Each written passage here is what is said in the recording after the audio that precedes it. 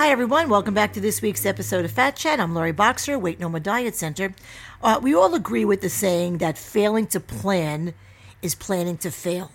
But I also think failing to plan to fail is dangerous to achievement. So in other words, it's both naive and counterproductive, I think, to assume that we'll never slip up or stumble in our journey toward our goals, weight loss goals or otherwise. If we never do, it probably means we should re-examine the goals that we're setting.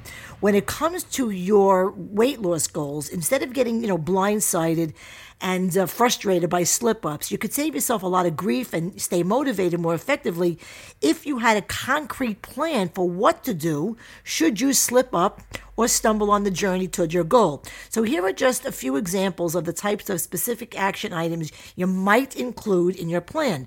Number one, and very importantly, avoid negative self-talk at all costs.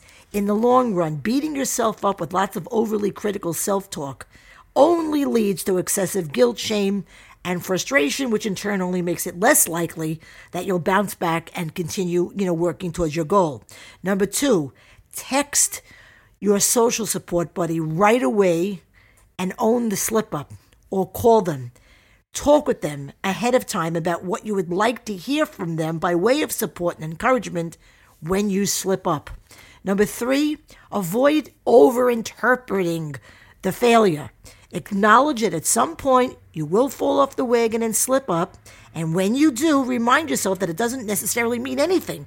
Slip-ups happen. Stewing on it is unlikely to be helpful.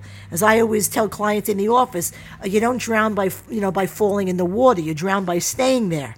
Number four, if you are consistently slipping up in the same way, do some reflection. In a non-judgmental way, try to own up and understand what's going on to make it difficult to follow through with your routine or your planned routine.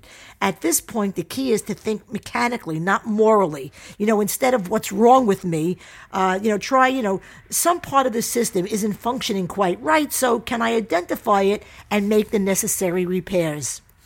The details of your slip-up plan are less important, I think, than the simple fact of having one in the first place. And aside from making it more likely that you'll recover better and faster from slip-ups, simply knowing that you have a plan may actually give you more confidence and motivation as you work towards your weight loss goals. And that's my Fat Chat for the week. Please visit LoriBoxer.com to read blogs, listen to podcasts, get info about programs, services, and fees, answers to frequently asked questions, and follow me on my social sites. Until next time, I'm Lori Boxer, Weight No More Diet Center, and remember, nothing tastes as good as being slim feels.